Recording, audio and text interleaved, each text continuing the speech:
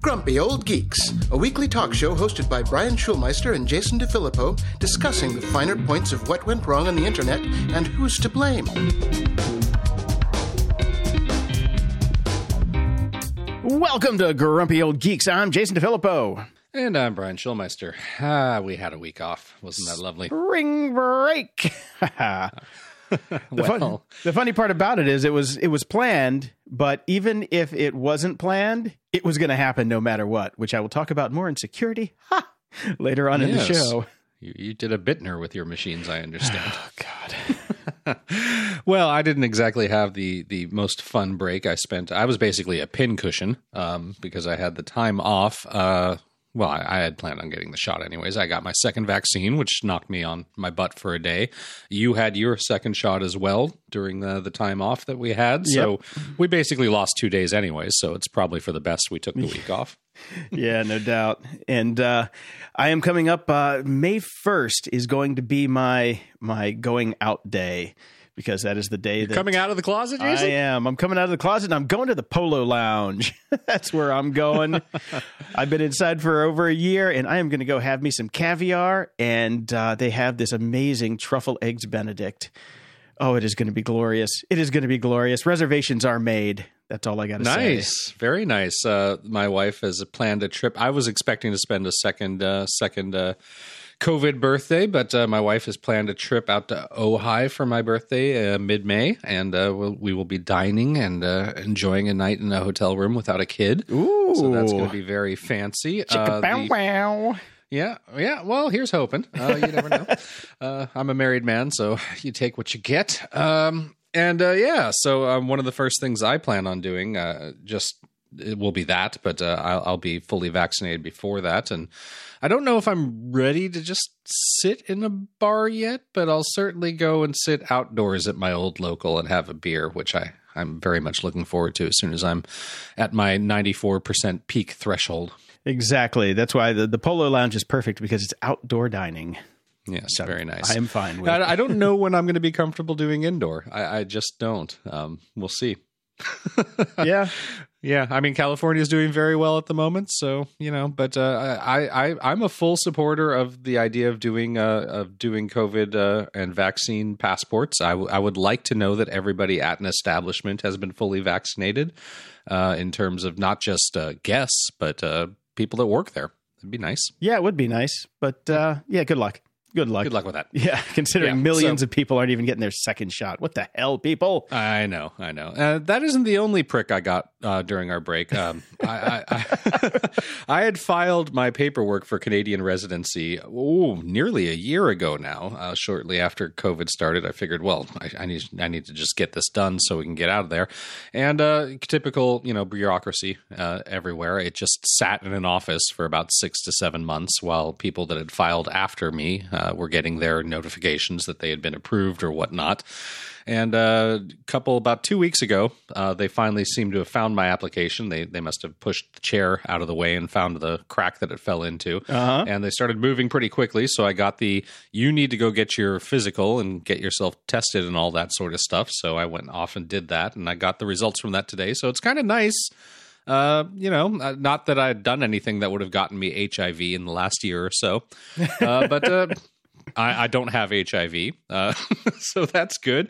No tuberculosis. There's some comfort in the fact that they did a full lung X-ray and all that sort of stuff. So no, I definitely never got COVID. My lungs are totally fine. I'm not some long hauler that's going to be a diminished breath oxygen capacity or anything. I feel somewhat comforted going into this knowing I'm pretty damn healthy. So just hold on until next Wednesday when I'm at 94%, and I might get out of this alive, Jason. Maybe. Well, not sane, but alive. Yeah, trust me, nobody gets out of anything alive on a long enough timeline.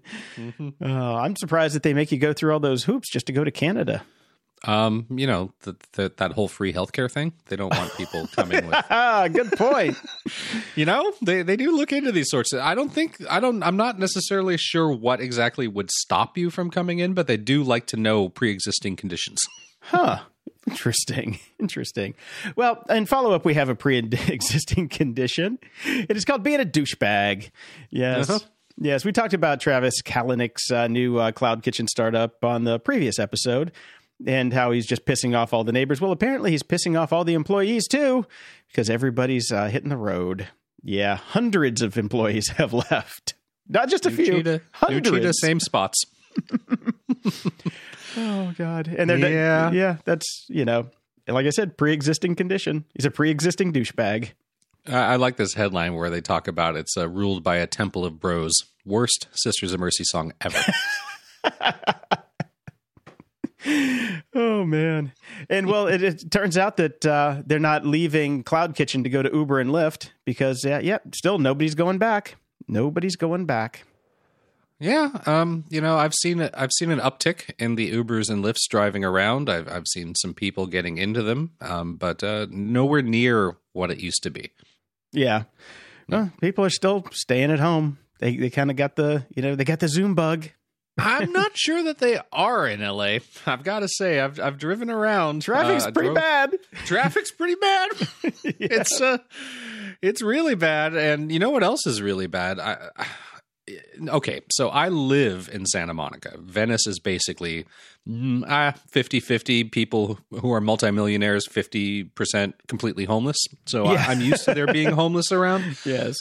Sadly, and it's a problem, and it's needed to be fixed in this area for a long time. I drove a little bit. We went and had a socially distanced backyard visit with some friends out in the valley, and then I drove from the valley all the way down to Orange County to go see my mom, as I usually do on weekends. I haven't driven through that part of LA in such a long time. I actually got upset. I don't know what the fuck our mayor has been doing. I don't know what's happening. There are tents along the entire freeway. Oh, yeah. All of Los Angeles. Oh, dude, have you seen Sunset Boulevard? No. It's a tent city. Sunset Boulevard looks like Skid Row now. It's ridiculous. It's just sad and disturbing. I can't wait to get the fuck out of the city. No, man. Yeah. Take a trip to Hollywood, back in our old stomping grounds. It is tent city all the way down Sunset. It is like you see people getting out, like, no shirt, brown and dirty and filthy, stretching, pouring water over their head to start their day. It's really, I mean, and definitely keep your windows rolled up. I'm just telling you, it stinks. But Jason, if not for the grace of God, so be us. I mean, all these people, 99% of them were just one paycheck away, and COVID happened, and there is no safety net here. Nope. So. But they are getting tiny houses now. So I saw that. Yep. Tiny houses. And I saw this one in a little bit of follow-up as well. Toyota subsidiary acquires Lyft self-driving division for $550 million. Still 20 years away. Yes. And another taxi company is dumping their self-driving car unit because maybe someone with a brain over there finally figured out that they're not going to figure it out. You can hire a few scientists, but you're not going to do it. And, I keep thinking about this, and it's always been ridiculous. And I've said it's ridiculous when Uber started their self-driving car division, which they ended up selling as well, This is like the stewardess union deciding they're going to put all their tips together and develop a supersonic jet as a side project. It's like, it makes no sense. You're a taxi company and you want to build some of the most impressive tech ever made by the hand of man. Go fuck yourself. It's ridiculous. And as I've said from day one, as soon as we started talking about autonomous vehicles, it's got to be all or nothing. You can't mix the two. You can't have Joe Sixpack driving around drinking his six-pack with a bunch of automated vehicles. And we're going to have to do complete infrastructure renewal. You're going to have to rebuild all the roads, as we keep seeing with these things, because if somebody slaps a stop sign sticker somewhere, your car's stopping. Yeah, more on that very soon. And we did have a little bit of follow-up, and I know you've been talking about this a bit on the Discord channel, but Jacob writes in, "Hey Grumps, decided to try some Chia mining with a 5 gigabyte hard drive I had laying around. Taking me a while to plot everything on it, but was wondering how it's going for Jason. Also heading to San Diego next week and wondering if you guys have one place that I must visit while I'm there. Nowhere. Still in the pandemic." No, Jacob actually did go, and it has opened up quite a bit down in San Diego, and he's had a great time. Actually had a great time. I hope he went to the zoo. That was my go-to. I said, go to the zoo. Go to the zoo. Go see Stacy, our friend Stacy. And he did a little clarification. It's not a 5 gigabyte hard drive. It's a 5 terabyte hard drive that he started with, which isn't going to get you a whole lot nowadays. My current farm is at 27 terabytes. I've got 28 terabytes arrived yesterday. I just upgraded my Synology, which now has another 24 terabytes in it. There's a lot of hard drives around here, man. You've become a bit bro. I definitely am becoming a bit bro. Good luck. Well, I'm at 18 Chia now. I'm at 18. So, which means what? The futures markets are saying that it's going to debut between $1,000 and $8,000, which means it'll be $20. All right. So I need something to do. I'm fucking bored. I'm just bored. So I'm like, I got hard drives. Why not? And then I kind of got a little, went down the rabbit hole with it. And every single machine I have here in the house is plotting when I'm not using it. And next Saturday when you've gone to the Polo Club and you come back a little bit drunky-wonky, that's all going in the trash. No, it's not. No, it's not. Stop it. We'll talk about it later. In the news... We've got a new section, which I'm going to call This Week on Elon Stop Fucking Around So the Stock Price Goes Back Up Corner. That's okay. Going to be today. I'm personally waiting to buy a shit ton of Tesla stock after Saturday when it drops because of Saturday Night Live. Well, you can actually start today because it dropped $30 this morning because, the earnings announcements today. Right. But so the big news has been this Tesla crash, where the law enforcement not the stock, is saying, mind you. No, not the stock, the actual car crash that has law enforcement saying, yeah, nobody was driving this car. It must have been the autopilot. And Tesla coming back saying it wasn't the autopilot. I guarantee it. 2 reasons. His seatbelt was undone, which means the autopilot system wouldn't engage anyway. Also, okay. The guy didn't pay for it. As we know, anything with subscription car services nowadays, yes, you can't turn it on unless you pay for it, unless you get the subscription to the autopilot system, which is the new rub that has come out. They've been talking with the highway transportation safety guys. Tesla has the cops took the SD card from the car, so they don't have access to that. But Elon Musk is saying, guys, he didn't pay for it. He didn't have it. Somebody was driving that car. There's no other way for it to get where it was going. Well, that seems pretty straightforward then. I haven't really been following it because I know you put about 7,000 news stories in this article. Yes. I figured you'd tell me all about it. But I was just thinking, how are they even arguing whether somebody was in the car or not? Because I know with my BMW, if I just put my phone on the passenger seat, it starts dinging saying I need to put the seatbelt on. I know, people want to claim that there's AI and everything, but my phone is not a person yet. No, it's not. And it certainly knows that the phone is sitting on the seat. You're telling me they don't know if somebody was in this car or not? Bullshit. Brian, they do not have ass detection technology. They do not have ass detection technology. Well, my BMW has it. Get on it, Tesla. What they have is they can tell if you're gripping the wheel and if your seatbelt is clicked, but there is no ass detection technology. And we know that because part of the subscription package that's coming. Yes, because Consumer Reports actually did trick the autopilot system into turning on by locking the seatbelt and putting some weights on the steering wheel and blah blah blah, done. But there was no faux ass required. And now you and I have been talking for a long time about what they call their autopilot system and how words matter. Yes, they do. It should never be called autopilot because it just makes people idiots and think that they can do it. And Tesla has finally admitted that their full self-driving technology is only at level 2. Which, yeah, you know what that means?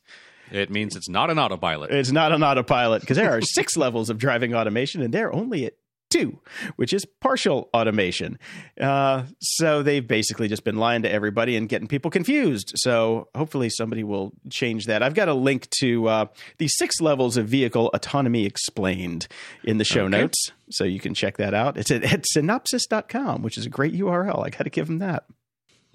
And this is a fun one. Hyundai is investing in teleoperation startup Autopia as part of a $9 million round. And now what this is further proof that self-driving car AI is still just going to be people.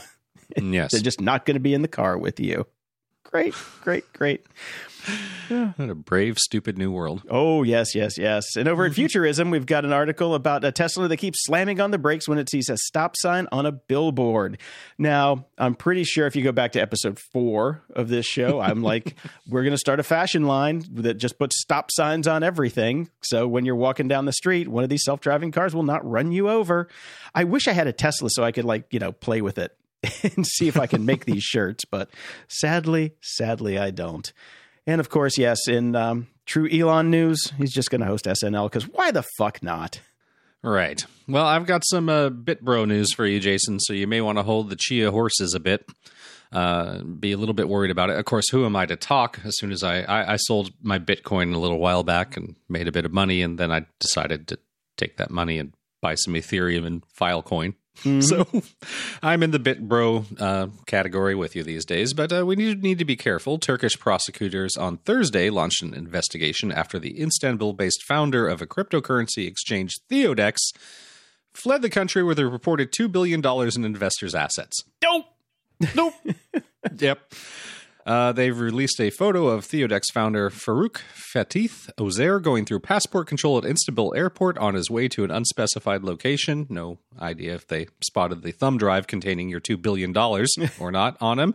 But there he went. The exchange went dark after running a promotional campaign that sold Dogecoins at 1/4 the price at which they were trading on other exchanges. Remember that whole thing? If it's too good to be true, it is? Oh, yeah. There you go. So he basically said, we'll give you all these at 1/4 the price. Just kidding. I'm taking your money and fucking off. Nice. Yep. And he didn't care if he was getting on camera because he's probably got a whole new identity now. He's head straight to the cosmetic surgeon in true Bond villain. Yeah, that's crazy. $2 billion. Yeah, Barrett sent in a link with the caption here. Venmo introduces money laundering as a service. Yes, Venmo is getting on board because Coinbase is the big one that went public and made a ton of money. Venmo is basically going to take the wind out of their sails and say, well, you could do crypto with us now as well, which is they've got more than 70 million customers already on Venmo. So it's now the millennials can get in on the game pretty easy, or I guess Gen Z. We got to stop talking millennials. It's the time has marched on, Jason. I know. When we started the show, everybody's like, "You're not old." Now we are. Now we are. Yeah, we are. I just like it. Venmo's, owned by PayPal, and PayPal came out with crypto like a month ago now that you could buy crypto through PayPal. But I guess it's kind of like, it's the same thing as social networks. It's like, okay, nobody cares about Facebook anymore because all the old people are there. So nobody cares about PayPal because that's where the old people are. Everybody has to go to TikTok or Venmo in this case to get their crypto on. Yeah, and the Bitcoin and crypto markets plummeted earlier this week as a U.S. Treasury rumor has spread. Basically saying the U.S. Treasury may soon accuse a number of financial institutions of using digital assets to launder money. Of course, that's what they're for. Yeah. The popular Twitter account FX Hedge was first to cover the potential move from the agency, sending an alert out to 122,000. It's fucking early this morning. I'm out of practice. Followers, and minutes after the tweet was published, the crypto markets plunged into deep red territory, with Bitcoin dropping from 59,000 to a low of 52,800. It's since come quite a ways back up, but if you think that the U.S. Treasury is not going to take moves against cryptocurrency, you are a self-driving car. See, that's why I like Chia, because Chia is coming out of the gate with ties to, hoping to be able to use it with government agencies and things like that, because we don't have I don't see the problem if the governments are able to get their grubby little fingers in there. As long as they know how much money you're making and how much they can tax you, they will be mostly okay with this. Mm-hmm. Yeah, we'll see. Here's the deal. I'm just playing right now, so it's just fun. Some people who are not playing, good old Alphabet. We talked about this a while ago back in 2019 when Alphabet subsidiary Wing launched in Christiansburg, Virginia. This was the test pilot for home delivery via drone through Wing. Now, it's been there for a while now, and there's like 22,000 people in the town. And they did a study, which, frankly, I was shocked when I saw this. So, opinions on the idea of drone delivery. And it goes from like a great deal to dislike a great deal. Well, like a great deal is 53%. Like a moderate amount, 26%. Like a little, 8%. Neither like nor dislike, only 6%. Dislike a little, only 1%. Dislike a moderate amount, 2%. And dislike a great deal, 4%. I'm not too surprised by this. I think put this in an urban market and we'll see. Run this pilot here in Santa Monica and you're going to get dislike 100%. Well, because it's going to interfere with everybody's selfie drones. Exactly. That's your problem there. How am I supposed to do my TikTok drone videos if I can't fly because Amazon's drones are flying all over the place, plus the noise and all that sort of thing? This is novel for a town like that. They probably don't have Amazon trucks rolling up and down doing same-day delivery, so they're getting their burgers faster and whatever. And I can see this being I can see the future of drone delivery going very well in rural areas. I don't see it doing well in cities, so not surprised. Well, let's see where they're at. Yeah, they're kind of, they're way in the middle of nowhere. Yes, I looked, Jason. Well, Roanoke's not too small, so they're by Roanoke, Virginia. In a total rarity, I actually did a little prep and research. I'll be damned. I know. Who are you? God, give you a couple days off and you actually show up and do work. Damn. And Vincent wrote in some Facebook news, me getting Jason and Brian to curse more, bitch, bitch, bitch. And this is Facebook takes down the official page for a French town called Bichat. Bichat. Bichat, spelled bitch with an E at the end. So yeah, unsurprisingly, the Facebook AI obviously keeps taking down this page. Because it says bitch. Mm-hmm. So there you go. They have a new page named after the town's postcode, Marie 57230, which just rolls off the tongue, as you can see. Yes. Tried to reach and here's the only notable thing about this, and because this is the experience that we all have. I tried to reach out to Facebook in every possible way through different forms, but there's nothing I could do, she said, adding she had already had issues when I first created the page. Yep. Well, that's Facebook for you. Mm-hmm. If something gets done, you cannot reach out to them. There's nothing to be done. There's nowhere to complain to. There is nothing that you can possibly do. And of course, a spokesperson for Facebook confirmed to Sky News that the page was removed in error and has since been swiftly restored this morning when we became aware of the issue. God knows how, because it actually ended up in the news because it's funny. That's how they became aware of it. Yep. You need a PR agent for your Facebook complaints nowadays. If it's not on the local news, it didn't happen. Exactly. And the lesson of the day, kids, is do not fuck with Cloudflare. I love this so much. Project Django is back. Now, a while ago, they had a patent troll sue them, right? Is The Rock in this one too? I don't believe The Rock's in this one. All right. Oh, that was Jenga. Never mind. What was that? No, Jumanji. Oh, Jumanji. Sorry. Yeah. Django's, I was thinking Django, the one with the blocks, but no. Or the Quentin Tarantino movie. Could be any of those. Well, either way. The new Mandalorian movie, Jango Fett. Yes, that's right. Mm-hmm. So anyway, back to this story. Back in 2017, they were sued by a patent troll called Blackbird Technologies. So what they did was they started Project Django that says, hey, let's crowdsource the destruction of these people. So they put up some money and said, hey, everybody in the world, go out and figure out where there's prior art on all of their patents. And they did. They found prior art on 31 of the patents that Blackbird had that they were suing people over. So good on you, Cloudflare. Well, now they're getting sued again by another patent troll called Sable Networks. Another one again. So they're just rolling out the cash and saying, hey, have at them, which is great. It's like they're not backing down. They're not going to, they've got money. They don't have to do the bend over and take it like Adam Carolla. Anyway. Yeah. So there you have it. Don't fuck with Cloudflare. There you go.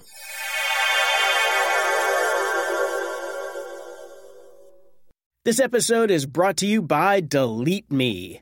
Today, I want to share something personal and honestly a bit alarming. Now, on this show, we talk a lot about how much of our personal info is out there. We're talking about home addresses, contact details, and even information about your family. And if you've ever felt that uneasy feeling about your privacy, you're not alone. That's why I want to tell you about Delete Me. It's a game changer for protecting your personal information. As someone who's been through the ringer with spam calls and phishing attempts, finding Delete Me felt like a breath of fresh air. Could your potential views expose you to cybercrimes, identity theft, or even violence in this election year? The amount of personal data available online has tripled from 2019 to 2023. Angry individuals motivated by their political beliefs can now easily access personal details from data brokers for 98% of U.S. citizens, putting you at risk of harassment and identity theft. Fortunately, you can safeguard your data with Delete Me. Delete Me scours the internet, finding and removing you and your family's personal data from hundreds of data broker websites. And they don't just do it once, they monitor your information to ensure that it stays private. I signed up and provided the specifics on what I wanted to go, and the team at Delete Me took it from there. They keep me in the loop with regular updates, showing exactly where my info was popping up and confirming when it was removed. Seeing how dedicated they are to protecting my privacy is a relief. Take control of your data and keep your private life private by signing up for Delete Me, now available at a special discount for our listeners. Get 20% off your Delete Me plan today when you go to joindeleteme.com/GOG and use promo code GOG at checkout. The only way to get 20% off is to go to joindeleteme.com/GOG and enter code GOG at checkout. One more time, that's joindeleteme.com/GOG with code GOG at checkout. This episode is brought to you by Delete Me. Today, I want to share something personal and honestly a bit alarming. On this show, we often discuss the vast amount of personal info floating around out there. We're talking home addresses, contact details, and even information about your family. If you've ever felt that uneasy feeling about your privacy, you're definitely not alone. That's why I need to tell you about Delete Me. It's been a game changer for me in protecting my personal information. As someone who's been bombarded with spam calls and phishing attempts, discovering Delete Me was like finding a magic shield. Here's a really frustrating fact. The amount of personal data available online has tripled from 2019 to 2023. With rising political tensions, your political views could expose you to cybercrimes, identity theft, or even violence. Angry people, fueled by their beliefs, can access your data from data brokers that cover 98% of U.S. citizens, putting you at risk of harassment, identity theft, or worse. But there's good news. Delete Me works tirelessly to safeguard your data. They scour the internet, finding and removing your personal information from some of the largest data brokers in the world. And they don't just do it once, they continuously monitor to ensure your info stays private. I signed up and provided details on what I wanted removed, and the team at Delete Me took it from there. They keep me updated with regular reports, showing me where my information was popping up and confirming when it was deleted. Seeing their commitment to protecting my privacy has truly been a relief. Now, here's something special for all of you. Get 20% off your Delete Me plan today when you go to joindeleteme.com/GOG and use promo code GOG at checkout. The only way to get that 20% off is to go to joindeleteme.com/GOG and enter code GOG at checkout. That's joindeleteme.com/GOG with code GOG at checkout. This episode is sponsored by Mood. 420 celebrations come in all shapes and sizes, just like the many ways to enjoy your THC. Mood offers just the right buzz with their federally legal flower, gummies, vapes, and more, helping you find the perfect high. Mood is offering our listeners a free THCA pre-roll and 20% off your first order. Just head over to HelloMood.com and use our exclusive code GOG. Mood's latest introduction, the THCA flower, is a game changer, offering the classic cannabis high with a twist. With 10 high-inducing strains, it's their most potent lineup yet. What's even better is that all Mood products are extracted from hemp, making them federally legal, and are regularly tested to ensure the highest quality. Sourced from small family farms, you're getting a product that's effective and pesticide-free. I tried several of their products, from the uplifting Energized to the mellow Chill, and I must say, each provided a unique, enjoyable high. My favorite? definitely the creative strain. It sparked an incredible flow of ideas and got me through my daily projects with ease. Whether you're new to THC or a seasoned aficionado, Mood has something for every vibe. Their in-house experts have tailored different strains to match specific moods, offering a range of products to suit any preference. From delectable gummies to classic flower and convenient pre-rolls, there's a multitude of ways to enjoy Mood's offerings. Celebrate 420 exactly how you want to with Mood. Get 20% off your first order plus a free THCA pre-roll at HelloMood.com with promo code GOG. That's HelloMood.com, code GOG. Everyone needs a world-class VPN. Grumpy Old Geeks recommends private internet access to protect your online privacy and identity. Private internet access never keeps any records of their users' online activities, so you can be assured that you have complete privacy and nobody knows what you're doing online. No matter your technical skills, private internet access is one of the easiest VPN apps out there. All it takes to connect is just one click or tap, and your data will be encrypted instantly. With just one private internet access VPN subscription, you can connect up to 10 devices at the same time. Go to GOG.show/VPN and sign up today. For a limited time only, you can get our favorite VPN for just $2.69 a month when you sign up for 2 years. GOG.show/VPN. That's GOG.show/VPN.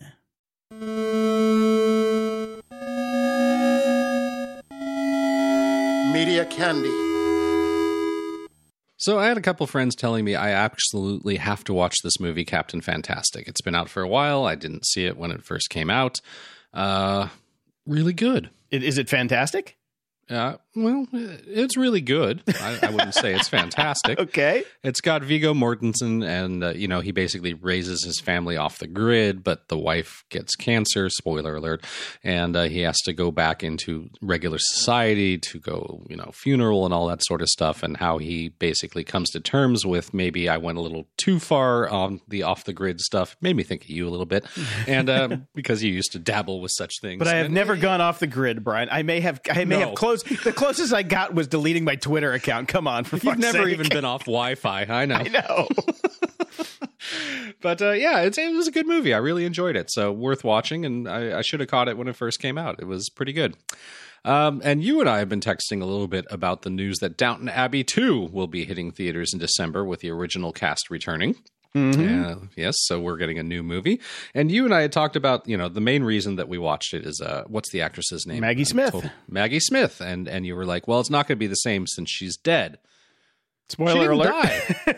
No, she didn't die. I rewatched the entire series. My wife has needed early Trump years. She needed The West Wing to get through it. Pandemic years, she needed Downton Abbey to get through it. So we watched the entire series. And last night we finished the first movie. Did not die. I thought her funeral was at the end of the first movie. No. What? Nope. You remember it incorrectly, Jason. Oh, my God. She has a big talk with Mary about how she's, she had some bad news and she's probably bad health news and she may not last long. She does not know how much longer she will last, but she did not die.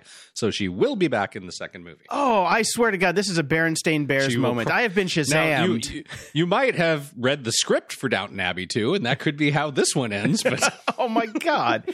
I swear to God, in my head, there is a fucking funeral. Nope. Wow. Yep. Berenstain Bears. Total Berenstain Bears. I couldn't wait to tell you this morning. Mandela effect in full effect. Wow. Yep. Okay. So there you go. And I've got to say, having rewatched the series, I certainly did enjoy rewatching it. But what I really noticed is everybody is awful. Oh, they're a bunch of shits. Awful people. Yeah, they're just a bunch of shits. Oh, my God. Okay. Good times. Good times indeed. So she'll be back, and we get to see her one more time, I'm sure. Okay, maybe two. Who knows? Maybe two. Who knows?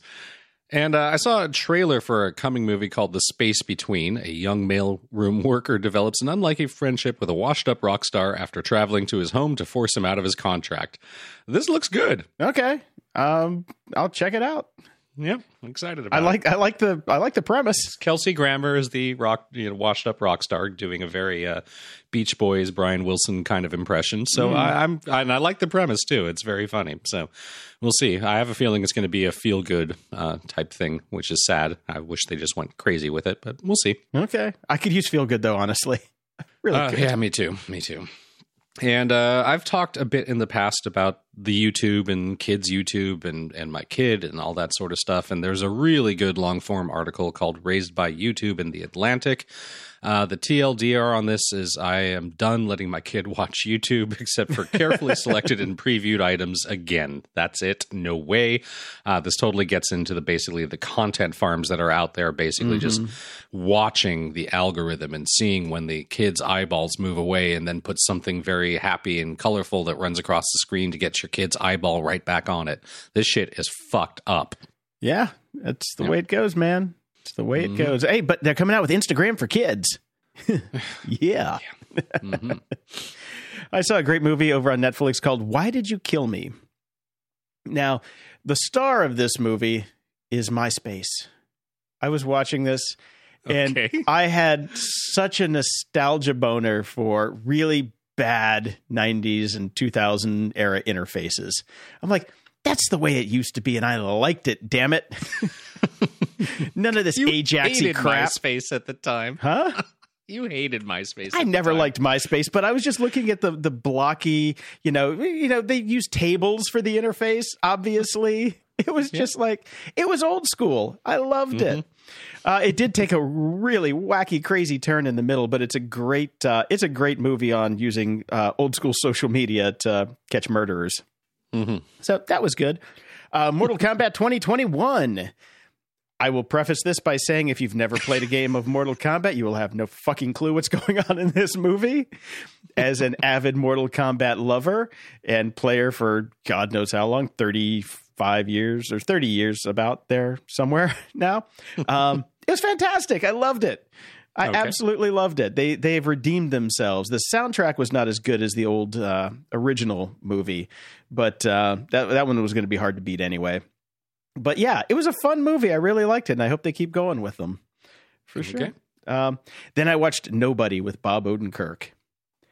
This is hands down the best movie I've seen in probably 3 or 4 years. I've heard a lot about it. I've heard it's a modern day Falling Down type thing. Nope. No? Okay, good.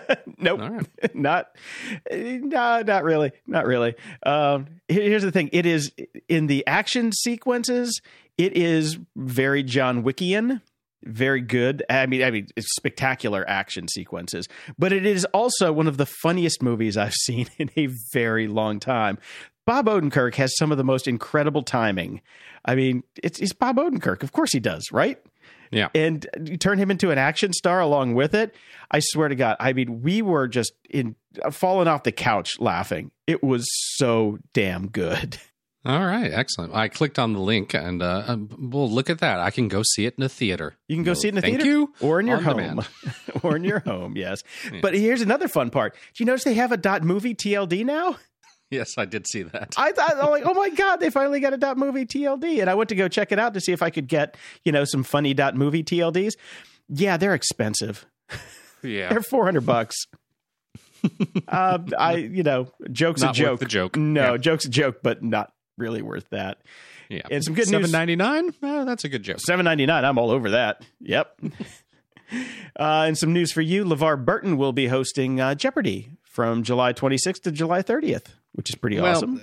Yeah, that is pretty awesome. It's pathetic that it took basically a fan petition to make it happen. Somehow the producers of Jeopardy were not aware of the fact that everybody thought that he was going to take over as host someday. Yeah.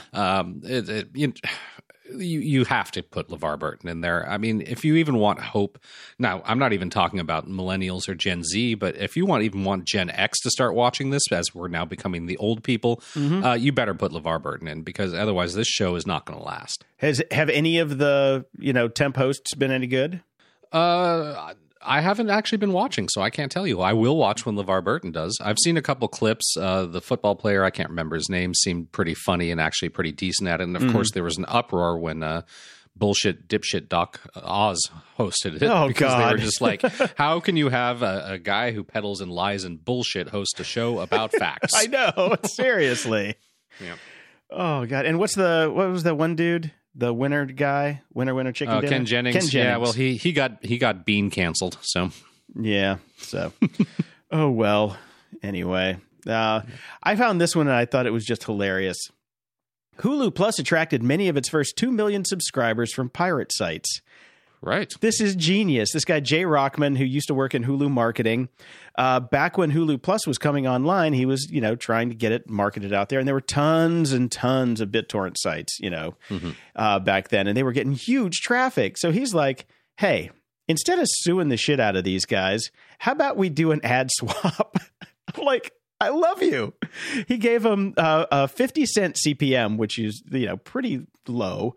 But I guess, and no, it's not too bad. I was thinking more, you compare that with podcast CPMs, right. But 50 cent CPM and sometimes an affiliate fee. He gave him a fucking affiliate fee. And that's how they got their first 2 million paid Hulu Plus subscribers. I'm like, that's some marketing genius right there. That guy needs a raise. Yep. Good stuff. Matthew writes in, 2 streaming services, former cable companies, are going to merge to become one. Viasat says they are big in Sweden, and Canal Digital, which is French, are becoming Allente. I thought this was interesting. Finally, someone falls, even if they are 2 of the smaller ones. Does this tie into what Plex is doing? I don't think Plex has enough clout or money to convince a bunch of streaming cable company giants to merge. Merging is just what happens now. Yep. So, and they've only got $50 million in investment, Plex. So I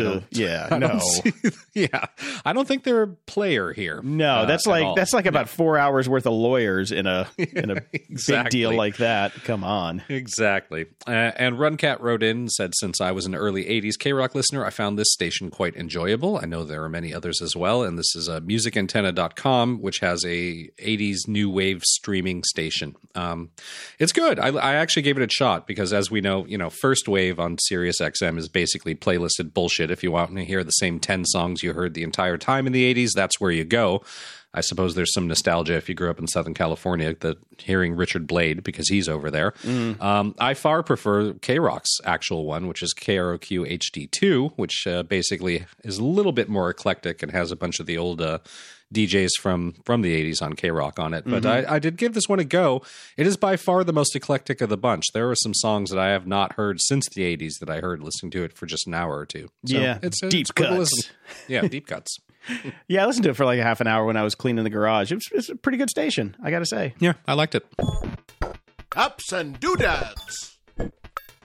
I have finally upgraded my Apple Watch from a 3 to a 6. I finally got all my monies from trading in my old iPhone 7, your old iPhone 8, and they even let me basically put the cost of a trade-in of my old Watch 3 to the Watch 6 price, which is nice. So it ended up costing me like $20 to get a Watch 6. Nice. It's not exactly a game changer. I probably should have waited until the next one that will reportedly do blood pressure readings as well. The EKG thing is nice, but I don't have any issues there. Blood oxygen monitoring would have been great in the early days of the pandemic when we're all freaking out about such things. But in and of itself, not really worth the price of the upgrade. It's a nice watch. I don't feel like I really gained much. I like it's bigger and it's thinner and it lasts longer. I like it. Yeah, I definitely noticed that I'm not near end of charge at the end of the night, but I don't do the sleep tracking, so my phone goes on the charger overnight anyways. Like I said, for me, it wasn't really worth the upgrade. If you have issues with your health, especially with like EKGs and stuff like that, I would buy this in 3 seconds. But otherwise, for me, I did it. Oh, well. Well, it'll last you a little bit longer. But I mean, my 3 wasn't even making it through the day. That's why I was amazed that. Right. I mean, and I don't do sleep tracking either. Mine it sits on my nightstand as soon as I go to bed. Yeah. But maybe you don't get as many. Maybe you don't have as much going on yours as I do. I guess maybe not. Yeah, I'll send you a screen cap of my watch face. I got it dialed in. It's perfect. It's been a long time figuring out this workflow. I think you can actually share them with me, the complications. I don't think you actually didn't they add that as a feature? I can't remember. I don't know. The ability to share complications. Who cares? Who cares? It's like, oh man, I wonder if I can share this watch face. Is something I have never thought about in my entire life. Yeah, it's a deep cut for the show, Jason. Yeah, it is. I did pick up the bridge dock for the MacBook Pro 16-inch. Because I was at a desk space in my bedroom and trying to put a 16-inch laptop with a 75-foot wide curved monitor turned out to be really difficult. So I picked this thing up. It's not cheap, but it is another piece of tech that you can kill a burglar with if they break in. It is very heavy, but very well built. I gotta say, $180. I'm not sure it's worth it for just a dock, but it is nice if you need the space. And it's basically you plug it in and it gives you 2 Thunderbolt ports on the back. So if you still need to use the other ports, you got cables coming off the top, which is kind of silly looking, but it does get the job done. Well, and there you go. And this is really sad news for me because while we were gone, Apple announced the new iPad Pro, which looks amazing. And I was like, I'm in, I want one. But since I just bought that new Magic Keyboard, I'm like, oh, okay, this should be cool. I can just, swap them. It's got the big enough hole because I've got the iPad Pro 12 or 13 inch with 1 camera, and the new ones have 700 cameras on them. And I'm like, okay, fine. Well, it turns out, no, you got to buy the new Magic Keyboard because the new iPad is 0.5 fucking millimeters thicker. 0.5 millimeters. You know how small that is? I'm aware. Yes. So I'm like, no, I'm not going to buy another keyboard for 0.5 millimeters. I would like to see how it fits in the older one. Maybe I'll sneak into the Apple store and try and sandwich it in and see if it really is a problem, because it doesn't seem like it would be. Watch this space, listeners. I guarantee you within a month we'll be talking about his new 12.9-inch iPad Pro and the new Magic Keyboard that fits it. If the Chia hits, I'm in. If this Chia pops, then I'll take it. Although I'm finding that I don't know if I need it now. I'm like, I went through everything. I'm like, when I saw the demonstrations and everything, I'm like, man, I must have that now. I fell for the Kool-Aid. And now that I'm like, oh, well, I can't have it without spending another $350 on a damn keyboard. I'm like, that kind of soured me on it quite a bit. And also, if you put it together and you get the loaded iPad with the Magic Keyboard, you're talking like $2,000. Like, might as well buy a new Air. Fucking yeah. Well, you can buy 2. You can buy 2 Airs. Silly. I put this one in here for you, and it's called See a Satellite Tonight. This Google guy basically used Google Earth or Google Maps so you can figure out where you can be and where to look up to see satellites at night that you can see with the naked eye, unless you live in Los Angeles because there's too much light pollution. Or you live in that town with all the drones. Yeah, exactly. Yeah, I took a look at it. It's pretty cool. I just want to pimp again the app that I love that I use with my kid all the time when we get out of LA, Star Walk 2, which has an add-on bundle that tracks all that sort of stuff as well. So you can kind of get all that in there. So, it's a very cool app. If you have not checked out Star Walk 2 and you're interested in such things, I suggest you do so. It's pretty cool. All right. Well, this one is, of course they are. Facebook is building its own in-app podcast player coming later this year. Great. All right, for the olds. Yeah, exactly. And you have to opt in for your show. They're just not going to pull the Apple catalog, which right now I can't even get access to our goddamn Apple Connect account, Podcast Connect account, because they completely screwed it up. Well, it takes they are adding the subscription model to that, so I'm sure they're rebuilding it right now. Oh, well, it's supposed to take a couple hours to do this account merge. It's been a week. I still can't get in. And they added this stupid checkbox on accident that said, would you like your feed globally accessible, or your RSS feed URL globally accessible? So in search, when people search it with the API, you get the feed, blah, blah, blah, blah, blah. Well, they unchecked it for everybody, so it's screwing up tons of people's traffic and all this. And I can't get in to see if ours is messed up. So who knows? So maybe nobody's going to hear this. That's nobody heard it anyway. Let's be honest. That's true. Come on. That's a good point. And Facebook has launched a new mini player inside the Facebook app that lets you play your Spotify stream, which you could already do because you probably had the Spotify app. I don't get why this is a thing. Spotify didn't automatically close in the app, at all times. They want to make sure that your eyeballs are in Facebook and not anywhere else, so you can see none of the updates from your friends because it's fucking useless. I know. What's there to see anymore? I went and checked it out the other day. There's nothing. It's crazy. At the library. my love affair with Scott Galloway continues and only deepens, Jason. Okay. I finished reading Post-Corona From Crisis to Opportunity, which is his take on business and the big tech companies and education and everything else, and how we are going to come out of this, the opportunities that are there coming out of the coronavirus crisis, and ways that people can screw it up. Fantastic read. This guy could be the third person on our show, easy. Oh, easily. I love this guy. Were there any opportunities that you can think of for us? Because we could definitely use some. He did not talk about podcasting, sadly. Oh, okay. Great. Yeah, what about, washed up tech guys? Nothing in there about that? Nope. Nothing about that. Okay. No, we're still screwed. Tent City for us. Yep, Tent City, here we come.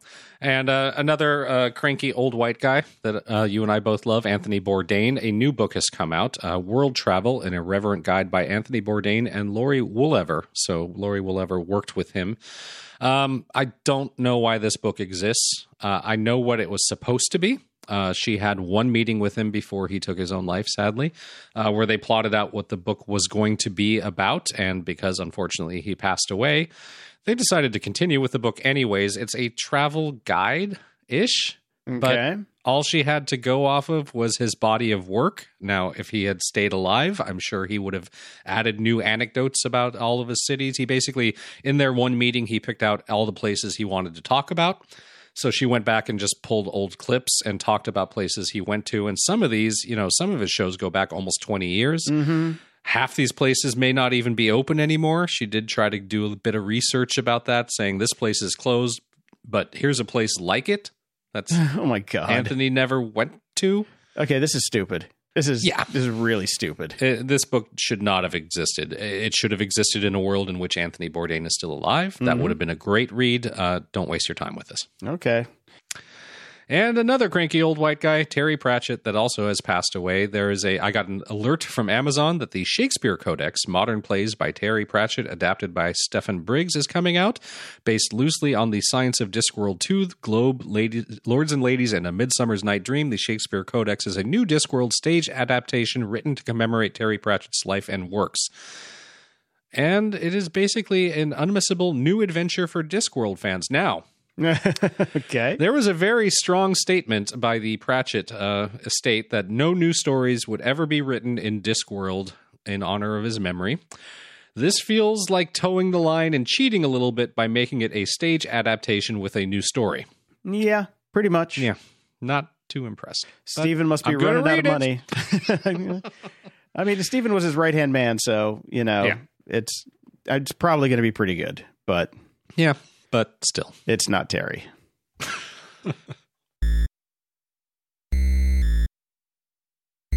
Security? Ha! Dave Bittner is back in the house. Dave is the host of the Cyberwire podcast, co-host of the social engineering podcast, Hacking Humans with Joe Kerrigan, co-host of Caveat with Ben Yellen, where they discuss law and policy, as well as surveillance and privacy. And finally, he's the co-host of Recorded Future, where he takes you inside the world of cyber threat intelligence. And I Need Oxygen. Well, and I've also recently offered up my counseling services for those who have suffered data loss. So, Jason, why don't you just lay down on the couch here? Christ. Let us. I promise I'm not going to laugh at you the way that you laughed at me. I will. Let's please tell us what happened, Jason. Share your story with the group. Tell us about the pictures of your mother that you lost. So last week, last week, it feels like eons ago, I accidentally, I was moving some stuff around and accidentally dragged my cursor 1 pixel over a folder that was never supposed to be deleted, but just did the quick command, move to trash, boom, empty trash. I noticed it take a little longer than usual. And I'm like, 15,000, 14,000. What the oh, no. No. So in my rush to get rid of the crufty folder that I was using to transfer some just logic settings around, I deleted my entire production folder with every client's work in it that I had. Wow. And yeah. That was pretty much. I was like, huh? Immediately ejected the disk, so nothing would overwrite it. took a lot of deep breaths and said, oh shit, oh shit, oh shit. Backups. Let's check the backups. Okay, went to the backups. Yeah, usually every night I back up that hard drive. Nah. It was a weekend before, and I was moving stuff around and forgot. Just flat out forgot to plug it in because I have Carbon Copy Cloner set up to whenever they're both plugged in, boom, just auto back it up. No problem. No fuss, no muss. Right. And you're taking the good step of having that backup drive disconnected from the system in case you get infected, that it's air gapped. That you would think. Yeah. No, I had just gotten a new bridge dock for my MacBook Pro and was still trying to figure out how to route all my cables. And I plugged in the bridge dock and got my monitor up and only had one cable for hard drives until I figured out where to plug the other one. So I just kind of sat on the side there. Yeah. I see. Yeah. Just an oversight. Just an oversight. Okay. So all right. Then comes the internet. What can recover immediately deleted files? I'm thinking no problem here, right? Yeah. I just emptied the trash. Visibility should have been set to 0. Get a little utility, go back in, set it back to 1. No, my visibility was set to FU. It was just gone. Gone, daddy, gone. I got Disk Drill and tried to use that to pull it back. Disk Drill works great if you've already purchased it and are running it on your hard drives, because it will prevent anything from ever really being deleted until it runs out of space. You know, it just it does set visibility to 0 and protects your drives from accidental deletion. I had not done that. I have now. You better believe I have now. It keeps its own logs of all the files secondary to the ones on the drive. Yeah. Yeah, it does all sorts of magic, and it's $90. Well worth it at this point. Should have paid it before, but I didn't.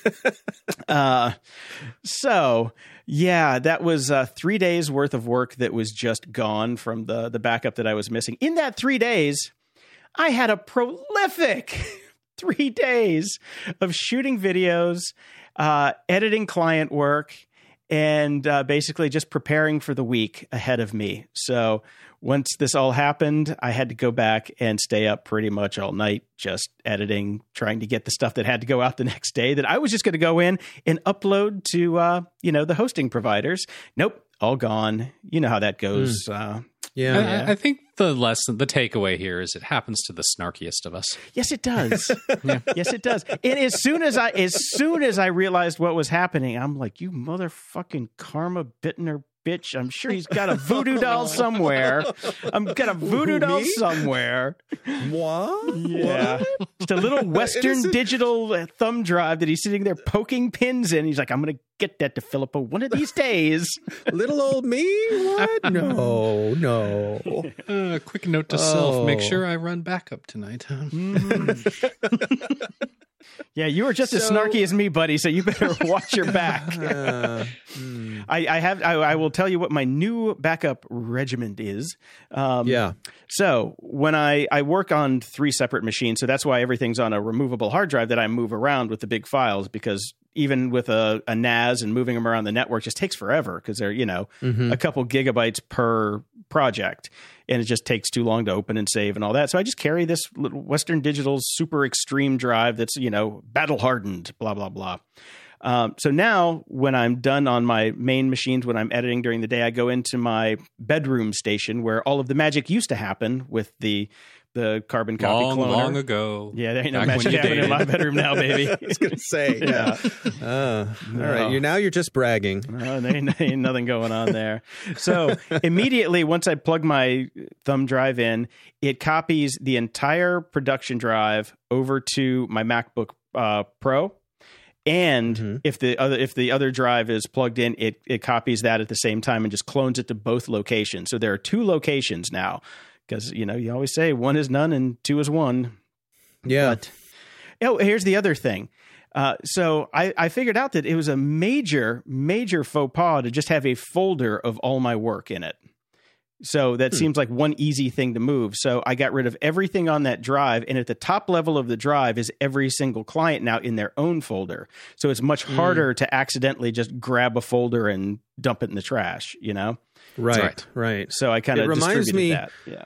It reminds me of the old days in Mac OS 7, and where quite often people would make the mistake of throwing away the system folder instead of the system file. Yeah. Remember those, those days? Guilty as charged. Well, when I went through my own thing, Disk Drill was one of the utilities that I used. I also used another one called Stellar Data Recovery. And I don't remember off the top of my head which one was more successful. I did get a lot of stuff back through the combination of both of them. I think I let both of them sort of have at it on the drive, over the course of a few overnights. Mm-hmm. And I got a lot of stuff back, but none of it was labeled, which was the big pain in the butt. So I can go searching for stuff, but most of it, for all intents and purposes, gone. Yeah, so I keep my Logic projects in the folder option instead of the package option. Mm-hmm. So what I would get was I had a folder full of what was called orphans with 1,000 subfolders that had all of the individual files from the different Logic projects all jumbled together and in different folders that were all labeled with the same file names. Right. But almost none of my audio files made it back, especially the one that I really wanted, which was the most annoying client edit that I've done in a long time that I had to redo. Right. Yeah. Well, it probably went faster the second time, though. No, it doesn't work that way, does it? No, it doesn't really work that way when you're editing audio. If I was coding, I would have had I would have optimized the shit out of that code the second time around. I'd be like, oh yeah, I remember how I did that. Oh, maybe I can make it better this time around. Right. Yeah. Audio editing is not writing code. I found out. Yeah. Yeah. So, I'll just real quick. I'll share my backup routine now on this machine. Is I'm making use of Time Machine. And Time Machine has the ability to alternate destinations. Mm-hmm, yeah. So every other one it'll do one. So I have one which is it's a local external drive, and then the other one is a NAS. Mm-hmm. So it alternates between those two. And then in addition to that, I have my production folders are set to automatically sync to Google Cloud. There you go. So that's my offsite. Yeah, I have a cloud storage and then a local drive as well. That's my thing. You don't have any clients anymore, though. What are you storing up there? I Just have family a job, family stuff, huh? Family stuff, and I am doing some work. So I thought you were. I thought you said you were laid off for a while or on was it furlough until this was done. Things have started to pick up again. Excellent. Well, that's good news. Which is nice. So yes, there's some money coming in, which is a plus. Ooh. Yeah. I suspect my backups are now a bit an overreaction in the other direction, but that's okay. Yeah. Yeah. Right. Bit once, twice shy. Yeah. Well, because we are human, that sort of thing will fade with time, and eventually we will all end up back here telling the same stories again. Like, I can't believe I stopped doing those backups, and here I am. Right. Wouldn't you know it? The week I stopped doing 3 backups, I get bit. Yep, that's how it works. I tell you, at about 3 a.m, I got super introspective because there was some stuff on there that I lost, and I'm like, does it really matter if I get this stuff back? I over time I've emptied a lot of dead relatives' photos, photo albums and boxes, and thrown them in the trash, not knowing who anyone was or anyone cares. And I'm like, is anyone really going to care if any of this is gone? I'm like, no. Yeah. No. Then I'm just like, I wish I could still drink scotch because I would want one right now because I'm feeling very maudlin at the loss of my data. There is it's a cleansing process that you go through. I think the acceptance that the stages of some grief. Of the stuff is it's just gone. And I've been through that myself for sure. Mm-hmm. Yep. All right. Well, let's get into some of these stories then. Now that we're all feeling nostalgic and wistful for data gone by. Let's see. Minutes before Trump left office, millions of the Pentagon's dormant IP addresses sprang to life, which is a very vibrant and emotional headline. It makes me think of that horrible third Matrix movie, and the snakes are descending upon the badly raving last bastion of humanity. What is this about? There's a company called Global Resource Systems, LLC, which has basically taken over these millions of IP addresses that were owned by the Pentagon. This country didn't exist until September of last year. Nobody seems to know who they are, what they are, where they're doing, what they're doing with any of this. The military has basically just said, We're doing this to assess, evaluate, and prevent unauthorized uses of DoD IP address space. And that is about as much information as we've gotten. Do you know what is happening? Is this nothing? Is this a company that a Trump crony set up? Is this just cash and grift? Is this something nefarious, or is this just who cares?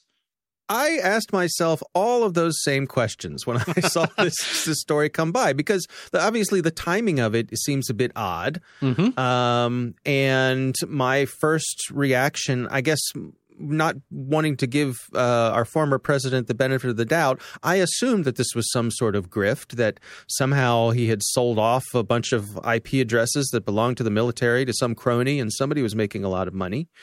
But it doesn't seem to be that. It seems to be that the DoD made a bunch of their address space public facing, and that it may just be that this increases their surface area, so they're able to have a better view of the internet as a whole by having these IP ranges open and available to the general internet. So that's what I make of it so far. But it sure is, it's odd. It is odd, and the timing's odd. And yeah, I mean, like it is we're going to as if find somebody out more hit a about button this. right when, power was being switched over. It's odd. Right. Yeah. Right. Why would you not wait a week until Biden was president? And I don't know. There may be a perfectly good reason for it, but It was just on the books. I guess they didn't help themselves. Yeah, they didn't help themselves by the way that they timed it, I guess. Yeah. Okay. Well, I'm not going to lose any sleep at night over this then. I wouldn't. No, I wouldn't. Stay tuned. Stay tuned. Yeah, I mean, all these big agencies have different branches, like the CIA has investment branches and things like that. Everybody's got little companies off to the side. This was probably supposed to not be noticed by anybody, and they just wanted to activate these IP addresses so they could watch what the traffic is out there and learn from it, see what's going on. Who's pinging all these addresses? Who's, what? The thought that nobody's going to notice 175 million IP addresses is a bit. Well, why wouldn't they? I mean, they're assumed to already be there. So Right. Okay. Right. But the fact that it's in a known group, a group of IP addresses that people know who that belongs to, and for them to suddenly light up, I think, yes, would draw attention for sure. Yeah, the Hear Me Dragon block. Right, and it did. Yeah. Yeah, it's just odd. Okay. Yeah. Well, there it is. This is a fun story, I thought. Signal founder cracks Celebrite phone hacking device, finds it's full of vulnerabilities. Now, this is Moxie Marlinspike. There's a name for you. Right, exactly. I mean, is that someone from the Harry Potter universe or what? So apparently a truck was driving by, and off of the back fell a Celebrite box. As it does. What an amazing random happenstance. Wow, look at that. And so he went to work on it and found out that Celebrite's, let's say, security had been found wanting in many, many instances. And from what I could tell, Dave, you'll tell me if I'm wrong on this or expand on it, but it seems like you could load up your phone with a metric shit ton of vulnerabilities that when Celebrite, or if a Celebrite device was sucking the info off your phone, would basically own it. Because they have such terrible security that they're just going to take everything in at face value that none of it is malicious, and just gobble it up. Like they'll suck in the poison pill and swallow it happily. Right. Now, let's back up just a little bit and point out that Moxie Marlinspike, whose name I cannot say enough times throughout the day because it makes me happy. He basically set off on this journey because Celebrite had announced that they were going to go after Signal. So they were saying, if you have Signal on your device, that's a new target for us. So yeah, they said they were going to crack Signal's encryption. Right. And Mr. Marlinspike said, oh, really? All right. And that's when he had the amazing coincidence of finding one of their devices falling off the truck.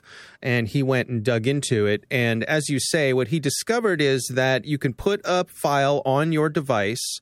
And when Celebrite sucks that file into their software, if your file is properly formatted, you own that machine, the whole machine. And so you can affect how future devices that they scan come up. right? Right. So the bottom line is this vulnerability puts into question everything that Cellebrite pulls out of any device, because there's no way to know if the machine that's doing the scanning was previously compromised by a previous device. The other thing that, a couple of things that he brought to light. One was that Cellebrite was using some Apple security certificates within their software. I believe some things from iTunes without permission, and so he helpfully pointed out that perhaps Apple may want to take a look at that from a copyright point of view. And then he also said that from this point on, all versions of Signal are going to have some extra files included with them that are there purely for aesthetic purposes. They do absolutely nothing else. They have no functionality for Signal itself. They're only there because of the beauty of the files, and that everyone using Signal should simply ignore them. So seems reasonable. Not only does Moxie Marlinspike, he lives up to his Moxie name, doesn't he? Yes, he does. Yeah. So in the meantime, today Cellebrite released a patch. Shocker. And the folks who follow these sorts of things, I think they spoke to a security researcher who has access to the patch and Cellebrite, and they said, yeah, this helps, but it's not a fix. It's a mitigation, but it's not a fix. So I think Cellebrite leaves this with egg on their face, and if I were a law enforcement organization using Cellebrite, it makes everything questionable now. So they're going to have to come up with a way to fix this, and we'll see if Apple comes after them, either publicly or behind the scenes, and says, "Hey, knock it off." As I was reading this, I had this image in my head of the typical hacker, with the hoodie on, and Moxie's sitting there hacking away on it, and then the screen just goes bright, his eyes go wide, and he goes, "My God, it's full of vulns." His jaw drops, and he takes to the internet to go after his sworn enemy. That's great.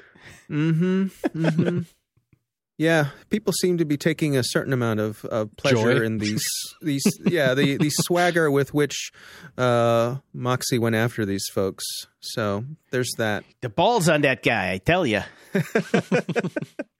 This next story I put in here, I got an email from a listener who thought that he might be going crazy because his Ring doorbell was never recording Amazon delivery drivers. Mm-hmm. And I read his accounting of it. And this is someone who understands security and kind of knows his stuff. Well, obviously they have the Amazon Basics Invisibility Cloak. Duh. Well, as I'm reading through this, I'm thinking to myself, is this the new version of my phone is listening to me? Right. Right? Could this be that? Mm-hmm. So I did a little bit of digging around. I included a link here to the Ring community page, the Ring doorbells.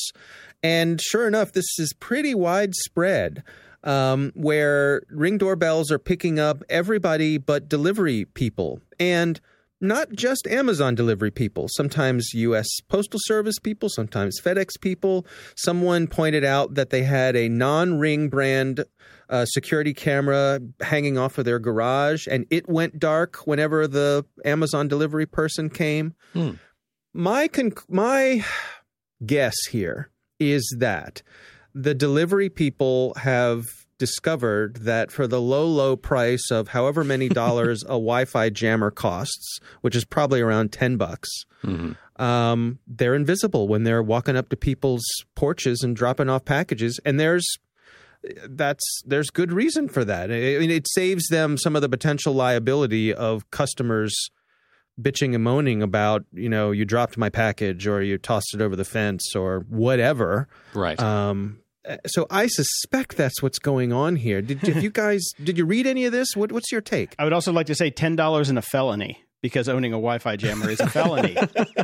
Well, I mean, there's that. It is, but who amongst us?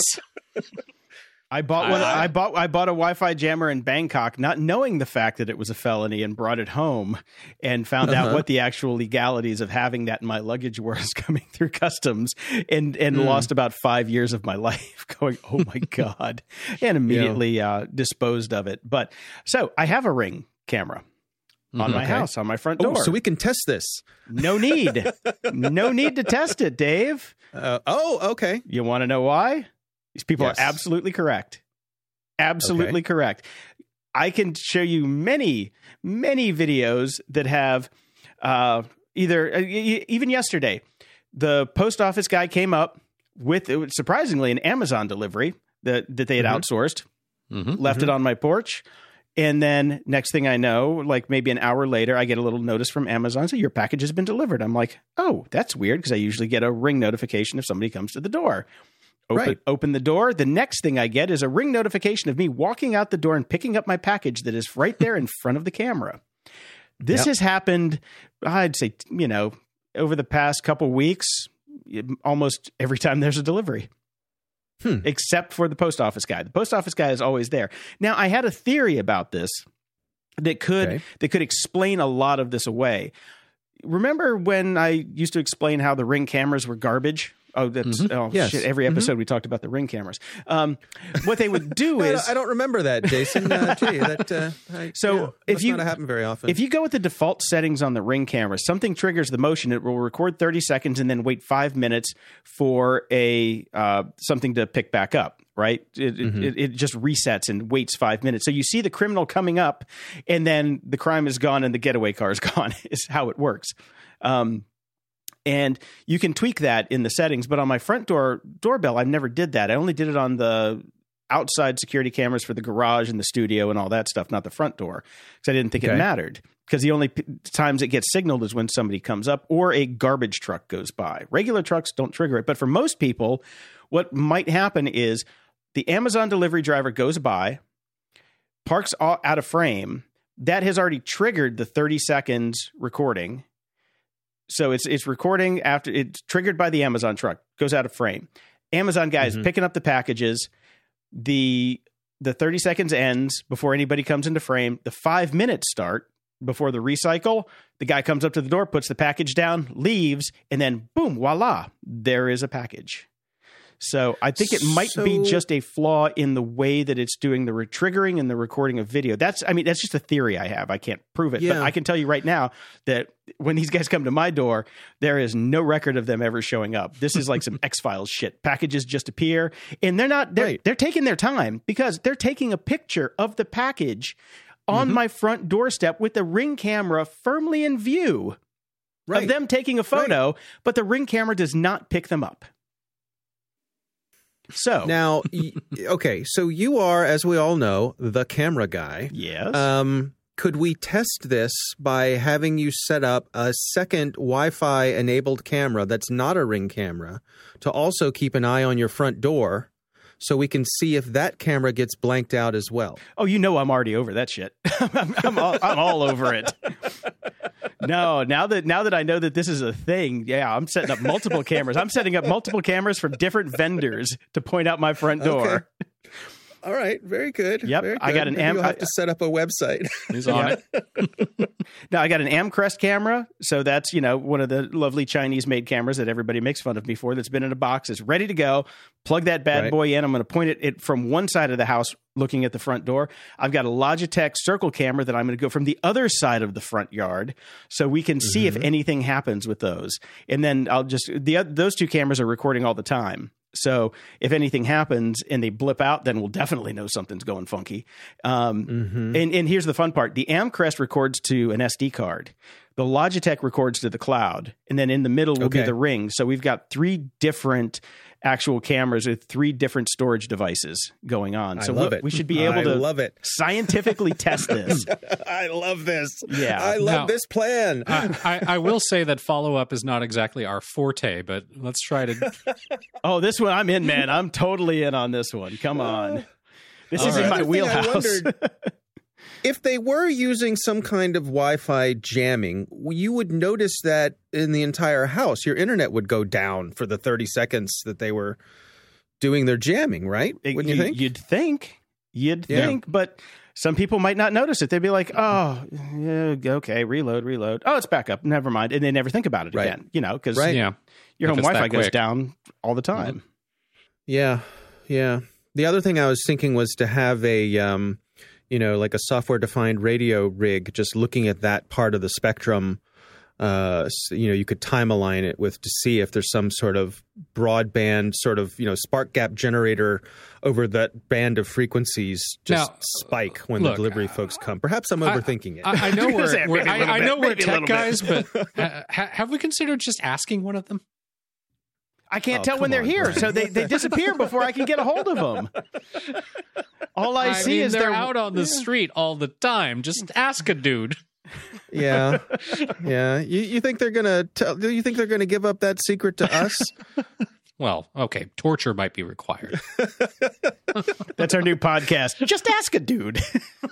Yeah, right. Exactly. I'm just saying there might be a simpler way to get to the bottom of this, but you two go ahead. Brian, no. Where's the fun in that? Let's divide and conquer. You go ask them, and I'll set up the cameras like I'm in the fucking Lone Gunman, which is what I do. You're the social guy. You go talk. I'm going to sit here and figure it out. You're probably the guy when you're lost, you go ask for directions too, right? Am I silly right? Silly me. I know. Patreon.com/GOG. We're going to need to buy a van. Right. Oh, all right. Boy. Well, the game is afoot. All right. Speaking of people that have written in and asked questions, and hopefully this will not involve a van. Hi, Jason and Brian. This is from Miles. I recently learned about a security incident with a company called Park Mobile where there was a third-party vulnerability. Go figure. In the notification sent out, they noted the following. Encrypted passwords were accessed, but not the encryption keys required to read them. We protect user passwords by encrypting them with advanced hashing and salting technologies. From what I read, they note the passwords are encrypted and that the keys were not accessed, but then go on to note advanced hashing and salting technologies. From what I recall, hashing and salting, except older algorithms, are one way and cannot be decrypted with a key. Am I missing something here? I don't think so. I think I think you just got a word salad email covering their butts. Pretty much. Yeah. No. Yeah. Hashing and salting is a one-way. It's basically a one-way to encrypt. So you can, rehash, resalt, and get it, but you can never read the original text of it anymore. So they just, they kind of, word salad. But they can't decrypt it, and nobody can. There are no keys to decrypt it. So that's why the thieves did not get the encryption keys required to read them, because it doesn't exist. Yes, There you go. And finally, speaking of vans, Andy sent this in for specifically you, Dave. Star Wars Stormtroopers on the move. I believe we have our outfits for now tracking down these Amazon guys. Right. Yes, I love this. Jason had sent this to me previously, and I love everything about this. This is just, if delightful. I had a van, this would be on the back of my van. Now, this is great. So you should check it out. It's worth a smile. Yes, it'll be in the show notes at gog.show/504, and it is a TikTok. And sad shout out this week to Daniel Kaminsky, one of the great security researchers who has died at the age of 42. Way too young. Mm-hmm. Yep. Very well respected across the industry, and evidently was a very kind and generous person. Funded people's trips to hacker conferences when they couldn't do so themselves, and didn't look for any credit or attention or anything like that, but also was a very capable hacker in his own right, and really, made a difference in the community, and, as you say, gone way too soon. Yeah, and saved DNS for the most part. Pretty much, yeah. Now, you will be missed, Daniel. Sad times. Well, on that happy note, talk to you guys next week when I come back with my results of my my stakeout. I hope I don't have to fucking bail you out this week. That's all I have to say. I'm in my own yard. Why would you have to bail me out? Dave's the one that wants to. Jason. I know you. Mm-hmm. Dave's the one that wants to drive around with a triangulation van. Come on. Right. No. Next thing you know, you've got a pit dug out in your front yard full of spikes at the bottom of it. It's camouflage, and it's full of FedEx delivery guys. The Amazon guy was supposed to bring my lava, but I can't see him. I don't know if he showed up or not. Right. Exactly. We know how this is going to end. We just want to watch it happen. Well, fortunately, it will be recorded on camera. There you go. Yep. That's what happened, officer. But then you'll forget to back up the... Fuck you. Fuck you. Closing shout outs. Over at Patreon, we've got Jeremy and Kayfabe Friend. What a great name. Love that. Yep, and at PayPal we have Raj, Adam, Logan, Nathaniel, Michelle, John Andre, Tom, Michael, Joseph, Charlie, Andrew, Thomas, Mark, John, Tom, and Rick, who says, love your show. Funny to get updated on the empty cheese shelves by your show. Think they paid or finally restored their backups. We're now recovering from our cheese crisis over here. Keep up the good work. Nice. Over at Podchaser, Mike M gives us 5 stars. I began listening to these guys because of Jason's connection to the Jordan Harbinger show, and because his advice helped me secure my email account from constant hacking. If you've ever complained about Facebook, have strong opinions on Star Trek and Star Wars, or are a fan of technology, then this is a podcast for you. They're informative, funny, and always enjoyable to listen to. Thank you very much, Mike M. Thank you. And over at Podcast Addict, Where is Q? Gave us a 5-star rating as well. Love this podcast. Seeing new episodes posted on Wednesdays are a highlight of the week. I've introduced my wife to the show who enjoyed it, but has yet to commit to regular listening. Can't recommend it enough. Commit. And I got a shout out for a new project I'm working on. I am now, Brian, Chia farming. I signed a contract that says I am now technically an influencer. I shit you not. That's right. That's right, baby. Wow. Words matter, as I like to say. I am going to be doing a show every week over at Adorama XP on Twitch. So if you are a Twitch watcher, go ahead and sign up now, and you can come see me on Wednesdays. I will be on there from, 5 o'clock p.m. Pacific, 8 p.m. Eastern. That's how that works. Yeah, for a couple hours talking about audio podcasting and whatever else they'll let me talk about. So that's every week on Wednesdays for at least the next 3 months until they figure out if they want to keep me or not. I'm looking forward to Hot Chia Talk. Hot Chia Talk. That's right. Until next time, I'm Brian Schulmeister. And I'm Jason DeFilippo. Thanks for listening to Grumpy Old Geeks. If you enjoyed the show, please consider visiting GOG.show/donate to help us keep the lights on, and we'll love you forever. Show notes for this episode are at GOG.show/504. From there, you can find all the links that we talked about in this episode. And you can also head over to GOG.show/contact and send us your feedback or questions that we can read on the air. And if you're so inclined, please head over to GOG.show/review and toss us a 5-star and snarky review. And please, if you don't already follow us in your podcast player of choice, go to GOG.show/follow, which you can also send your friends to, by the way, where you can find convenient links to every podcast player so you can get the show as soon as it drops. Stay grumpy.